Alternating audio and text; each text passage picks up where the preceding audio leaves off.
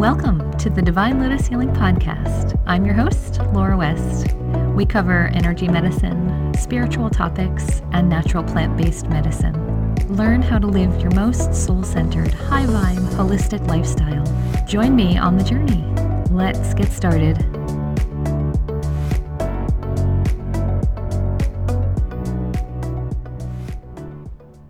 How to give Reiki in a hospital.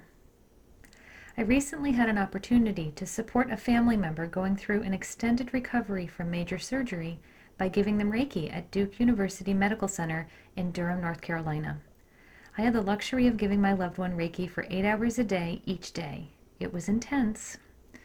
It was a very moving experience for us both, and I wanted to share some tips with you about what to expect if you ever get the chance to give someone Reiki in a hospital or a medical setting.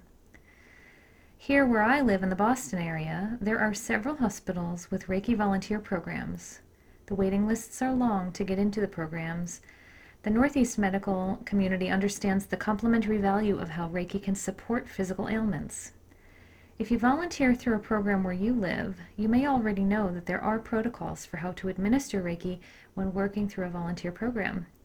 The tips I share here are my own, intended for the single Reiki giver not affiliated with the program. And now, on to the tips. Number 1, you are not in charge. You are entering the medical staff's place of work. They are in charge. When they come into the room, and there's a good chance this will happen while you're there, they need to have access to the patient. Take your hands off of the patient and move out of the way so the doctors and nurses can do their job. Move back to treatment after they have finished what they are doing. Number 2, wear comfortable shoes. You may be standing beside the hospital bed or behind the patient in a chair for long stretches of time. Wear shoes that are supportive. Number 3, wear a short or 3/4 length sleeve shirt. Often patients are connected to monitoring wires and or tubes, etc. You don't want to get caught on any of them while giving Reiki. Number 4, take off big jewelry.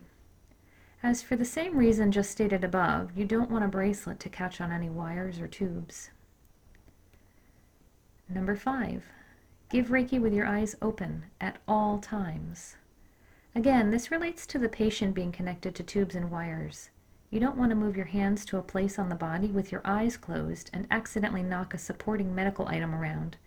It can be potentially painful, distracting to the calm moment you are trying to have, or harmful to the patient. Number 6, focus on giving Reiki to the body parts in most critical need. Often, it's not possible to treat the entire body from head to feet in a full body session while someone is in the hospital. This is due to a number of reasons. They could be so bandaged in a particular spot you aren't able to lay your hands on that area. You could have poor reaching access due to all the supporting equipment around the person. You may not have the luxury of staying for a full hour or a full treatment time. Start by giving Reiki to the areas in most need, if you can reach, and if it's approved for touch by the nurses and doctors. Bonus tip: treating the feet is a good way to help the entire body receive Reiki, just as it is when treating the head. Often, holding the patient's hand is a gentle way to give them Reiki without being in the way of a medical staff coming and going. Additionally, standing by the bedside and resting a hand on the shoulder and a hand on the arm is another non-invasive way for the patient to receive Reiki. Number 7, be prepared for lack of modesty on the patient's part. Patients are in the hospital to recover. They may be on heavy medications or may be connected to lots of medical equipment that causes disruption to the way they are able to move around. The hospital gowns patients wear are not designed to cover everything fully. You may see parts of their body that typically remain covered when they aren't in a hospital setting. In my loved one's case, they were in tremendous pain and on heavy sedatives, so they didn't have the desire or the ability to focus on modesty. They were focused on getting better, not on my reaction to them in their hospital bed. Number 8, be prepared for emotional intensity. Related to the point above, people in the hospital may be in pain, in a coma, transitioning into death of the physical body, out of touch with reality due to medication, or any other number of scenarios that cause them to be in an altered emotional state. Tensions can run high. People can be stressed.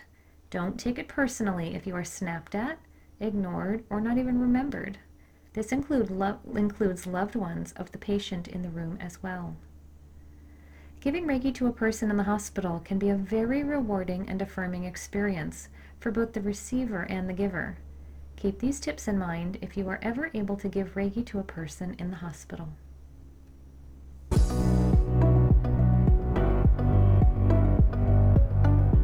Looking for more inspired action in your life? Visit me at DivineLotusHealing.com for courses, one-on-one work, and a number of my memberships that help you live a divine lifestyle.